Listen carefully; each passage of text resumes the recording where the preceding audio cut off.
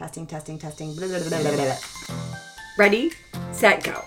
It's time for the Coach Amy and Coach Liz show. A podcast for endurance athletes by 2 athletes, 2 coaches, and a physical therapist. We are your hosts, Coach Amy And Coach Liz. coming to you from Kansas City. Good morning. I hear you've started training for a big event. Oh my god. A new sport. What is it? Oh my god.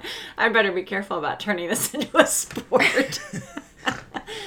I'm trying to learn how to decorate cookies. Ooh, like and cakes. Martha Stewart type cookies, super beautiful with, okay, what kind of frosting is it that you're making?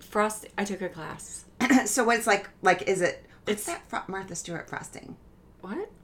So there's like, frosting's a whole thing. I know. Yeah. There's buttercreams. I know. And then there's like special, I had to buy a special, I can't even remember. It tells you how it's going.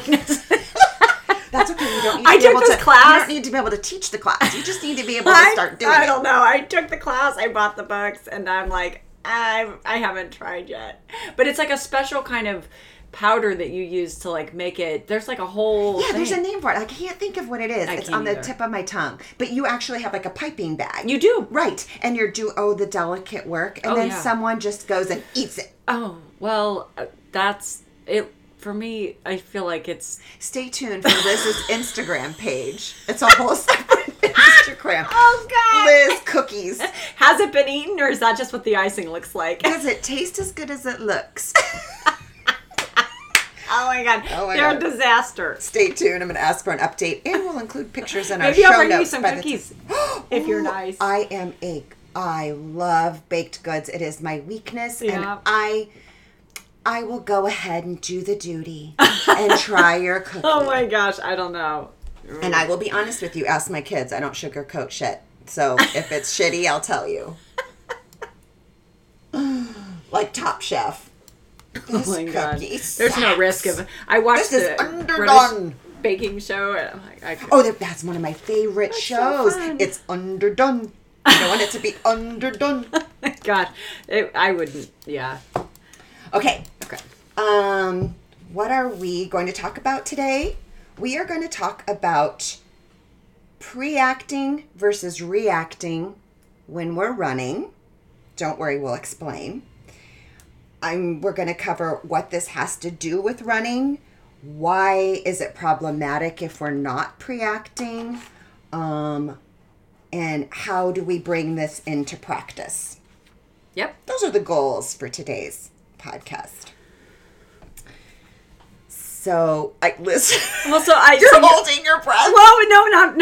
Not. I just don't like. You were very diligent. You did your due diligence today, and you had this whole thing ready when I arrived, and I don't know what we're doing. So I'm very interested because I don't have a clue what I'm talking about. Well, I mean, sure, yes, but no. I mean, okay. So what's going on? So I'll start with a little story because I was noticing this the other day. I was playing with Levi in the backyard. Now, are you explaining what? Because I mean, preact versus react. I feel like is you explaining what those even are?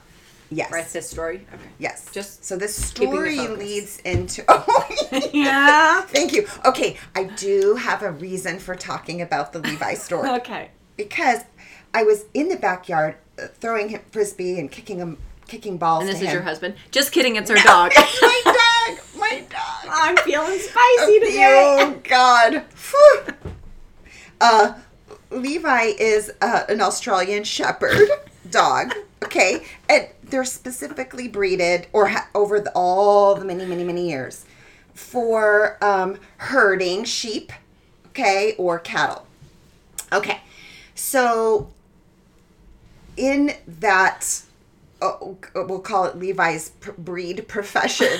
Okay, his line of work. His line of work. Yeah. Dogs love to work. This kind of dog loves to work. Now, I don't have sheep in the backyard, but I have balls that can kick him, okay? And he herds these balls. But I noticed what he was doing because I was about to kick the ball, and his weight shifted. And his weight shifted because he could see where my weight was shifting. So he was preparing. He was like a boxer or a dancer. Sure. Preparing for his move based on what my body was doing. So he was anticipating where that ball was going to go by what I was doing. So the whole reason for explaining that, I promise you, there's an end. That's what I mean by preacting. So he is preacting. He is anticipating what his move's going to be. Okay. Well, what does this have anything to do with running? I would say that many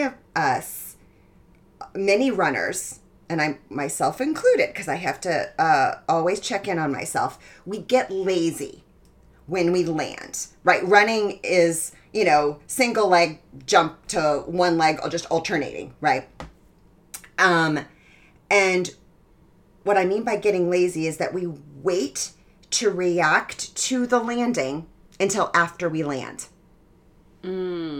So we respond to the load of the ground and the forces of the ground. We respond to them after we've already landed. Like, we're talking milliseconds here, right? But go ahead. You had a question. Well, because I just want to be clear. So when we're talking about preacting versus reacting, you're talking about running and the phase of running, like as your foot is coming down to land on the ground, that being the pre-phase, and then the reacting is once your foot has hit the ground. That's the phase of running we're talking about. I'm glad you asked me that, because that's not what I mean. So let's just talk about, I think it's good that you pointed out, that's a good point, that the phase of the running gait that I'm talking about here is the landing. Okay. So you're landing on your foot. Now, you could choose to preact or react. And a lot of us are reacting. So many of us are reacting, which means we're waiting until after that foot hits the ground and it feels the force to then tense up those muscles instead of preacting. Yeah. Are you going to explain what preact, like what you would be thinking about if you're preacting? Yes. Okay, great. You're worried about it. I can tell. Well, because I just feel like, who knows what that means? Right. Okay. Well, maybe I should just get into that, what I mean by that. So what I mean by the preacting is that you will anticipate your landing, kind of like Levi anticipated the move that I was going to make, right? So you're going to set your muscles milliseconds before you land. So can I ask you a question? Yeah. So is this, for example, like I have a problem with my big toe and you help me understand it's related to my hip. So when I go run, I have to be I am thinking about before my foot hits what I'm doing with my hip and like just trying to be conscious about how I land. Is that what you mean by preact? Yes. Okay. So and so it requires some degree of awareness of both what you are doing and what you should be doing. Is that correct? Correct. Okay. Yeah. So why is this problematic though? I mean, like, so who cares? Why can't we just react? Because when you're landing on that leg and that foot, it's anywhere from like 6 to 8 times. That changes in the literature, but it's not, we used to say 3 times your body weight. It's not. It's more like 6 to 8 times your body weight on that leg. And if we wait to respond until after we've landed, it's too late. And that is because that means that none of the muscles up the chain are ready to absorb that absorb that pounding. Is that right? Exactly. Okay. Exactly. And there's a couple things that will result from that, and that is you can lose energy there. And because things are like, you're just like... Yeah, imagine it's like, what if you slowed it down and it was like, whoa, whoa, whoa, whoa, whoa, right? And you've seen those videos where like, I don't know, someone gets hit in the jaw and it's like, and you see all this, you see all the skin moving and everything. Your body is doing that same thing when it lands. So if we can lose energy then, it changes our recoil and our ability to produce power on the push-off. So because we have the conversation in swimming and we can edit this out if it's not. Because and the thing that I've tried to figure out, like, it took me so long to understand, like, what the hell does it mean you're losing energy? So the thing that helped me sort of understand that and how I explain it in swimming is if you have a mattress and you have box springs, and I know they're different weights, but let's just pretend for a second that they're the same weight. Yes. And then if you are going to like pull or push the box springs, all of your energy is going to go into that movement, right? Because the box spring is going to hold its form, so all of your pressure is going into moving it, not changing the form of the box spring. Versus if you have a mattress and you're pulling or pushing on it, a lot of your energy is going to changing the shape of that mattress. It's like you pull on that mattress, and if it's soft and you pull on it, you see some of your energy going into moving the shape of the mattress, not actually moving the mattress itself. Exactly. And that is how I figure, like, that's a perfect analogy. And then if we transfer that over to the muscle, so Yeah. let's just do a hip muscle, for example. Okay. We've talked about the glute medius on the side of your hip. Mm-hmm. Okay. Big fan muscle. There's a medius and a minimus. It's a tendon connected to the outside of your hip. important movers in running. Important, well, stabilizer, Stability. right? Yeah. So you land, say you're landing on your foot, okay? Those muscles are to stabilize your hip from kind of dipping out to the side. So it holds it in place. That's It what we mean holds it and stabilizes it in place so that you can produce power going backwards to push the ground away behind you. Well, if we lose energy there, if we wait to kind of think about those muscles being in action just milliseconds before it lands, and I'll get into that in a second, but think about what that muscle is doing. If it's not prepared to absorb the force of the ground, it is going to go out sideways, kind of like what you're saying with the mattress. And so now I've lost energy in what we call the frontal plane or sideways. And it's, again, we have to slow it down and, really to really be able to see that. But so what you're saying is that instead of saying stable and creating forward force, it's now kind of or stabilizing in order for you to produce forward force with other muscles. Yes. Yeah. Is that it's not holding its form. And so it's, when you say leaking energy, it's almost like it's moving, like maybe it goes to the side or it's doing something that it's not supposed to. Correct. So then you're not creating that power forward. Correct. So like, wah. Yeah. Okay. And actually, I have enough years of training of watching running gait that I can see this. And a lot of people, you could even see it when it's dramatically, like that person has you can see people moving kind of that side to side in their hips. But even if you are sort of a healthy runner and strong glute medius, it's still happening if those muscles are not wired to engage and before the landing. Okay. So not only does it decrease our power, but it increases our injury risk. And so, sorry. Because we're not protecting the joints. I know. Yeah. I know, but I just, because I feel like we throw this language around and it's really hard to know. But when you say, when those muscles aren't wired to do that, that is not always conscious. In fact, it's often not, right? So when you're saying, are we pre-activating, like this is sometimes something like that you actually can't do until you've worked with somebody who can help you figure out what you're supposed to do, like connect the muscles to the 100%. Okay, just now, being clear. I think that there are some runners who naturally are able to do this. And I believe that could be because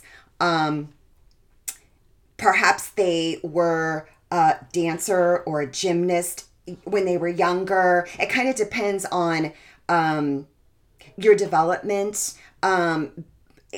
But there's a lot of people out there who never really learned that in the first place. Maybe didn't and aren't. I don't know. I want to just say that there's probably some people who naturally do it. Well, I see that with swimming. Like sometimes people just it's a body awareness thing, and I don't know that you can necessarily teach that. I think you can develop it, but some people just have that. Like it's not the same for everybody. Right, but we can teach to preact over react. Okay, let's go back to the injury, because I was going to give an example of an injury. Let's say, for example, that it was that, it doesn't really matter if you're constantly reacting, that could injure the glute. It could be the knee. It could be anything in the chain. So you're talking about like injuries that come from not preacting to manage the load when you land. Okay, so how do we bring this into practice?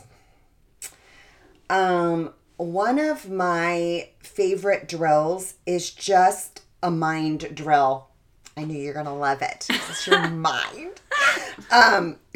So take yourself into just kind of even close your eyes and imagine that I have asked you to stand on a chair or something that's 2 feet, 3 feet up in the air.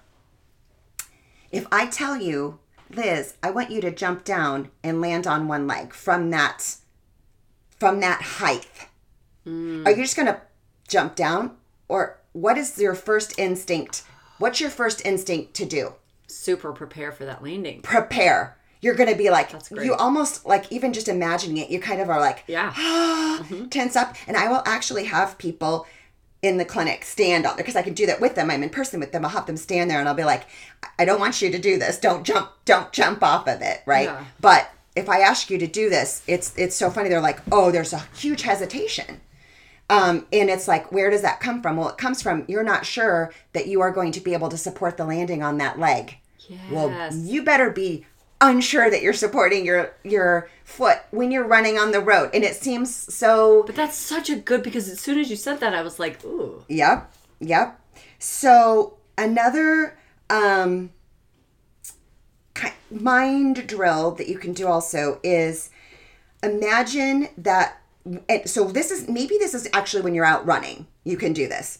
Imagine that the ground is going to shift or move underneath your foot, that you don't have this concrete sidewalk or this road, that perhaps there's, and this is why I love trail running, because man, when you trail run on a technical trail, you are preacting every single step. Okay, and so because you can't trust the ground. Well, and so that move. means that like you are having to create the stability because the ground isn't, versus we rely on the ground to create that stability and we don't pay attention to our hips. That's or body, any of the or muscle, any part of it, all the muscles. All of the muscles. I'm circling her arm around very here. enthusiastic here. Because you're not just tensing up your hip, Right. right? You are tensing up.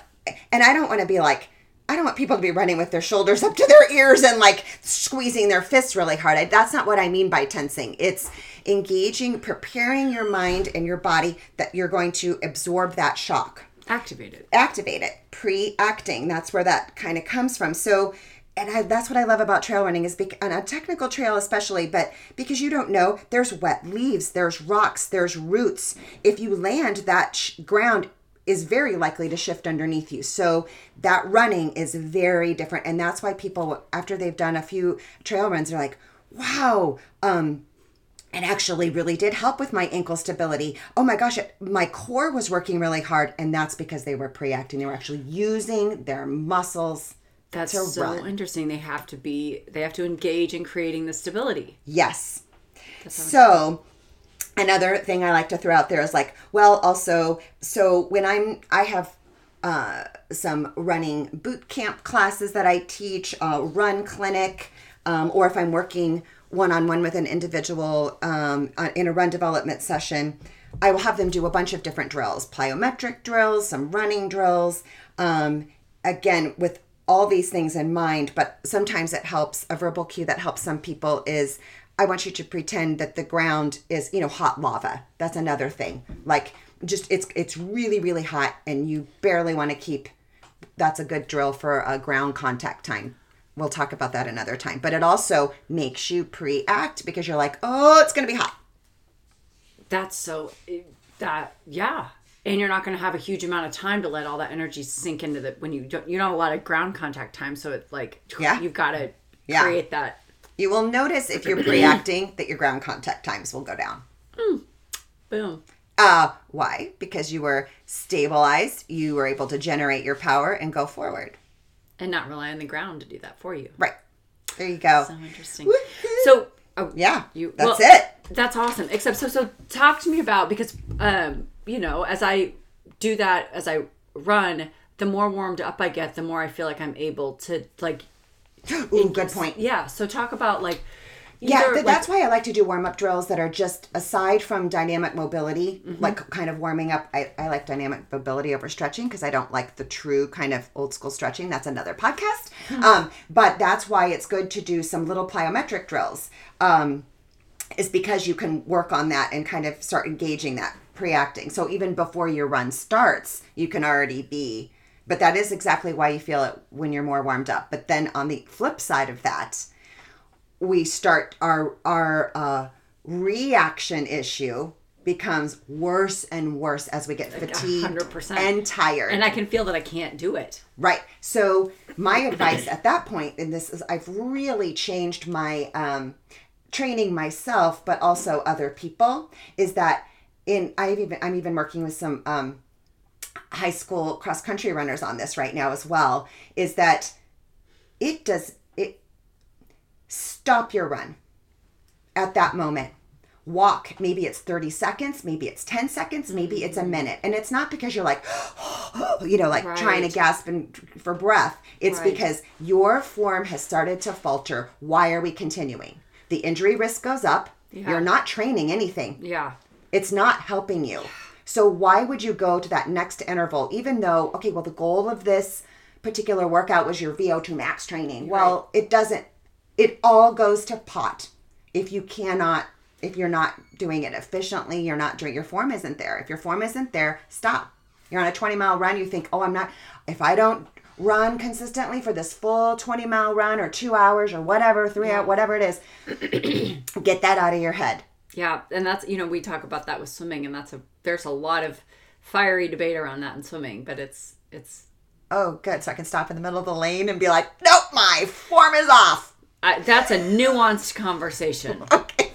That's another Sure, if you want to get out of the Ironman swim after 100 yards or die on your run. But that's a different conversation. Yeah, that's a different conversation. Anyway, so that's how would you recap the summary for this? Oh, I mean, what's our takeaway here for everybody? I mean, I think there's there's a lot of, we used a lot of language that I think is hard to kind of really understand, right? And I think trying to understand, like, first, what do we mean by pre-activate and where are you in that phase? Like, are you aware enough of your run form to understand what we are talking about? And are you having problems with your running? Like, are there things going on? Do you need to address this? I mean, I feel like we all do, but for some people who are having... So I think really, for me, a takeaway, because it took me so long to understand what pre-activate meant, is to kind of get your head around what that might mean and pay attention when you go out to run to, like, are you thinking about your run form and, like, what it means to engage before you land, or are you zoned off and, like, you're just slogging through? Right. And I feel like there's so much more to this podcast, but I think pre-activate's kind of a hard thing to understand until you try it. Right. And, it's not, if you're struggling to understand it, it's not a bad idea to work with somebody on it that knows what they're doing, because go to a run clinic or have a run evaluation or run development session, or, if you have a coach that understands this and can work with you on it. I think that's important. I think it's a good, if you're struggling to understand what it means. Well, I pushed the wrong button and we stopped recording for a second, but we didn't want you all to miss what we were talking about. So here we go. Let's try that again.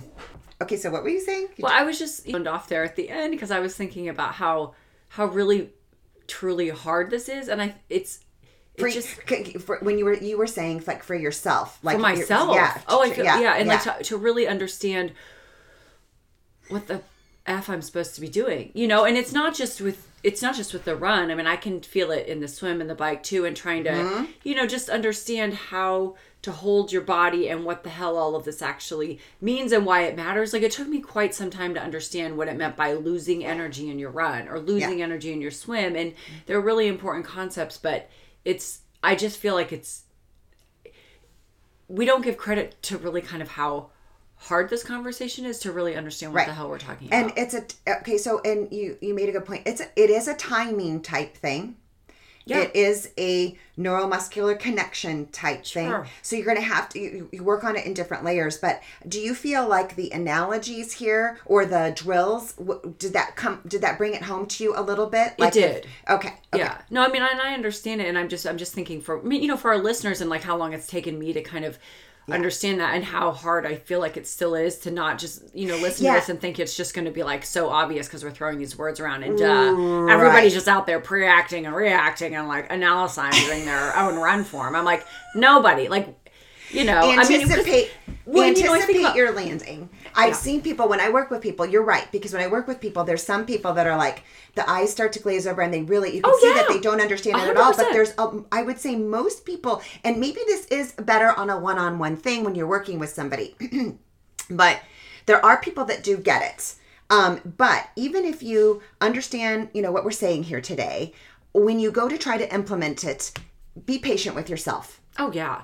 Well, and I feel like one thing that I learned, I did a mentor thing with a triathlon coach, and we were doing some stuff with swimming, and he was talking about how our job as coaches is to give the cue to get the athlete in position to do the thing we wanted to do, and then the stuff you're saying starts to make sense because they can do it. So sometimes it's a matter of finding the thing or the person or the cue that helps you do the behavior that you want. That is physical therapy 101, because it's like you have verbal cues and physical cues, but it is always about finding that magic word or analogy that works for the person.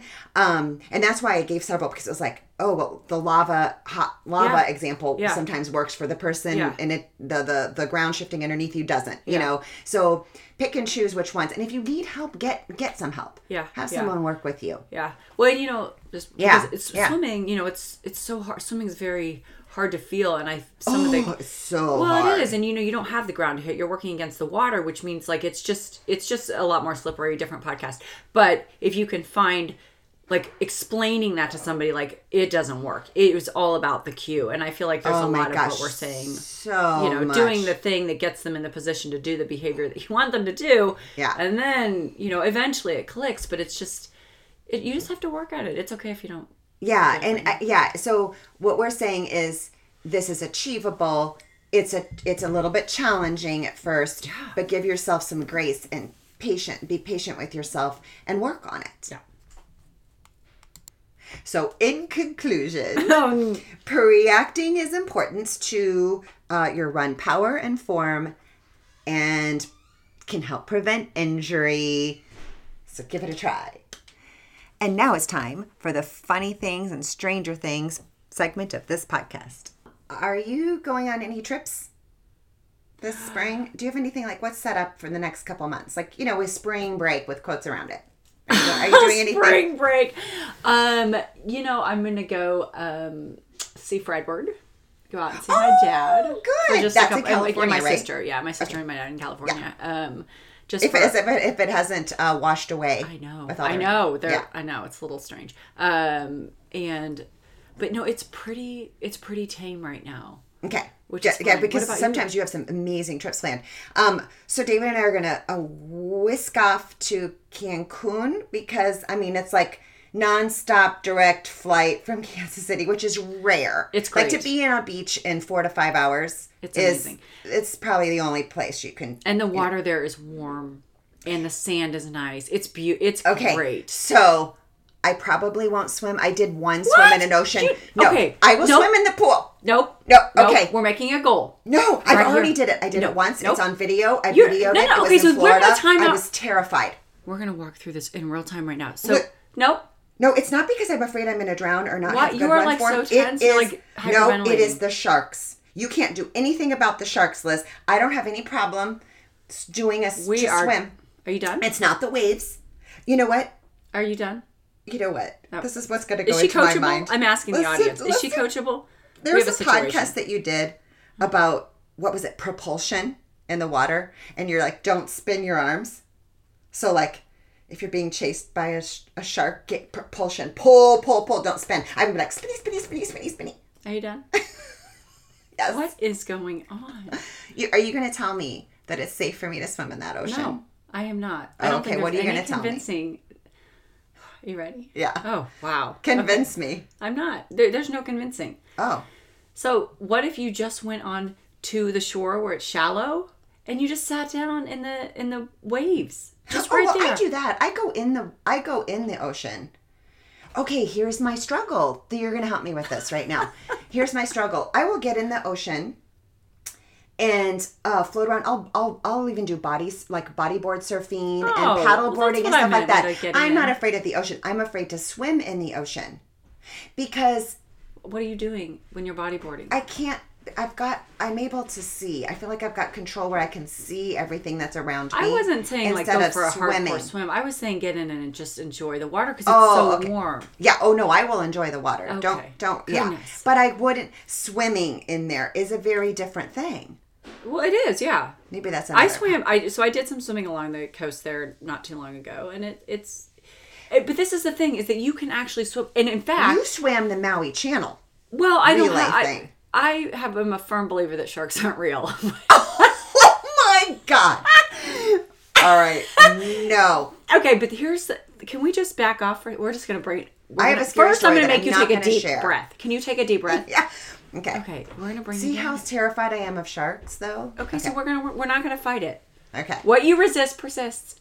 Okay, so you're just going to stay right here. Okay, so do you have a belief that you have to be way far out to swim? No, I don't have that belief. Okay. It's that I really am afraid to open my eyes in the water. Like literally all of the swims I've done in open water in my races and stuff, my eyes are closed. Okay. What about when you're bodyboarding? I'm Are you closing your eyeballs?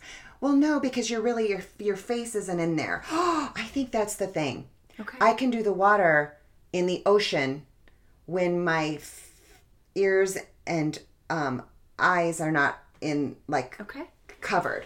Okay. So that is the thing. Okay, This see, is a therapy session. Well, because this is the thing that people, it's so important because people get into the water and there's so many different things that can trigger people. And unless you are really so this is very specific, right? Because you have to figure out exactly what it is. And we make a lot of assumptions about why somebody is having an issue with the open water in here. Okay. So what I would say to somebody, if they were wanting to tackle it, is so what you're going to do is go and sit on the shore. You're sitting on the shore. You're not going to even go out waist deep. And you're going to put your face and your head under while you're sitting there.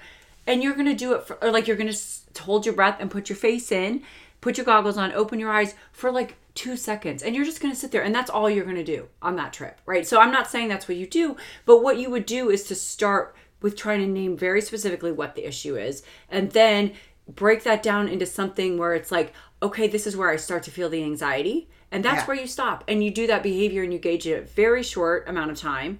And, you're not going to go out into where you can't touch and then submerge everything and start swimming because that isn't going to go well, right? So for you, it's if I put my head and my face underwater and open my eyes in the ocean, that's where it starts to go janky. And so let's pull that back. Yeah, and there was this, I used to, we would go on trips to Hawaii or whatever and snorkel. And, I loved it. It's like you're swimming in an aquarium, right? But it was I have presence of mind. I can look around. But the very last time that I did it, there was this huge, huge shadow. And I didn't look straight at what this thing was. But it's this thing that's larger than me. I don't like that. Okay. And that's the scary thing is that, okay, what if I'm swimming along and I don't mind closing my eyes in the lake and not seeing the thing because I'm not worried that there's a shark that's going to I'm going to come across, right? Okay. But in the ocean, I'm terrified that I will see that. Okay. And I think that's, and that would be scary. It's a legitimate fear. And then you add swimming, which is a challenge, and you're focused on that, and then seeing a thing and so that I don't want to see. Well, and so the thing that people do is that that's what they're feeling, and then they wonder why they can't go out off 10 feet offshore and swim, and it's because you haven't dealt with any of that, right? And so it's you can't do that. That's not a good scenario. Yeah. So what feels feasible to you? If you maybe you don't want to tackle it and that's a different conversation, but if you were is it possible for you to sit at a place and put your head under and open your eyes for 2 seconds in a place you feel safe? What can you do?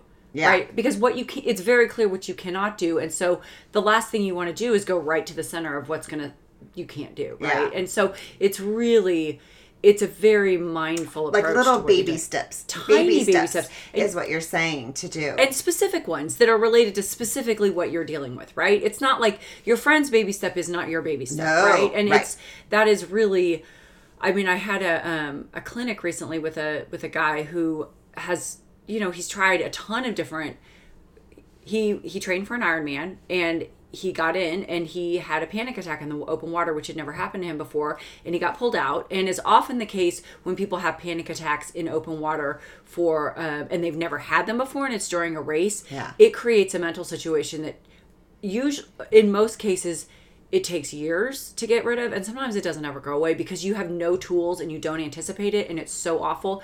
And that's, I mean, it's your brain's job. It's your amygdala. It's your amygdala's job to remember that scenario. So unless you deal with that, it's never going to get better, right? And so he'd been to all of these different swim clinics dealing with his swim stroke, thinking that was why he was going to panic in open water. And we spent, the whole clinic, like, you're no longer diving into what is causing this in the first place. And like, you're no longer, like, when you put your face in, you're no longer breathing in because your body's afraid to breathe in. You're no longer exhale. So it had nothing to do with his swim stroke. And he was, it was anxiety. It was, but people don't want to admit that. And especially, he's like, it was I have no problem admitting it in my anxiety. Well, if you've been really successful in sports previously and you have no reference for something and it's so out of your control, and then somebody's like, well, it doesn't have to do with your physical ability, it's all what's going on in your head and managing your breath, and that sounds so silly, you get really resistant to that. But it can happen to anybody, because you and I know some very successful, even professional athletes, but coaches too, who have had this happen to them. Oh, I mean, it doesn't give a shit. It doesn't give a shit. But if you're going to be too, you have to listen to that. You got to, it can be really tricky. But anyway, my point is that when you have something that's setting off the panic, two things. One, you have to really like dive in and figure out specifically what it is. Don't make assumptions. Like it's very specific. You pulled that out, specifically deal with that. And two, instead of looking and seeing like, this is a thing I can't do, and like looping on that and like sending yourself into like a 5-star fire, well, okay, we're not going to do that. What can you do? So you're not suggesting I go cage diving with great white sharks? I feel that would not set yourself up for success, right? Oh, I'll tell you something I will never effing do in open water, in any water. Yes, I want to hear it. Well, first of all, it scares me to death to swim at night. Even in a pool, like even when I was younger, we had me too. Like the night swimming with the lights or whatever at swim meets that would go late. Yeah, and the lights scare me. It scares me. But the other thing that is people who go noodling. They go down into the lakes and they find the holes in the thing and they stick their hand in and they pull the fish out. What is happening? You could not. There is nothing. There's nothing that can make that okay. What's it called? It's a form of hunting, right? You're hunting. Yeah, they call it noodling. And you go into the murky lake. Like, I don't really love gross lakes, even though I'll swim in them. And then you go down to the bottom where you can't see, and there's like slimy shit, and you find a hole, and you stick your freaking hand in the dark hole, and you hope that something's in there, and then you pull it out? Like, what? No. And then what, you're going to eat it? Whatever's been sliming around in the bottom of the lake in the dark hole, and then they pull out this worm-looking fish, and then you eat it? Like, what is going on? That's not in our wheelhouse. I wonder if there's a podcast on noodling. I bet you there is. I bet there's a YouTube channel on it. People love it. Oh, I know. It's a whole other kind of sport. Stop flailing your noodle. That's a conversation. That could go south. We're leaving it there. Leave the noodles out of this, people. Have a great day, y'all. Thanks so much for listening. And remember, we are in this together. Until next time.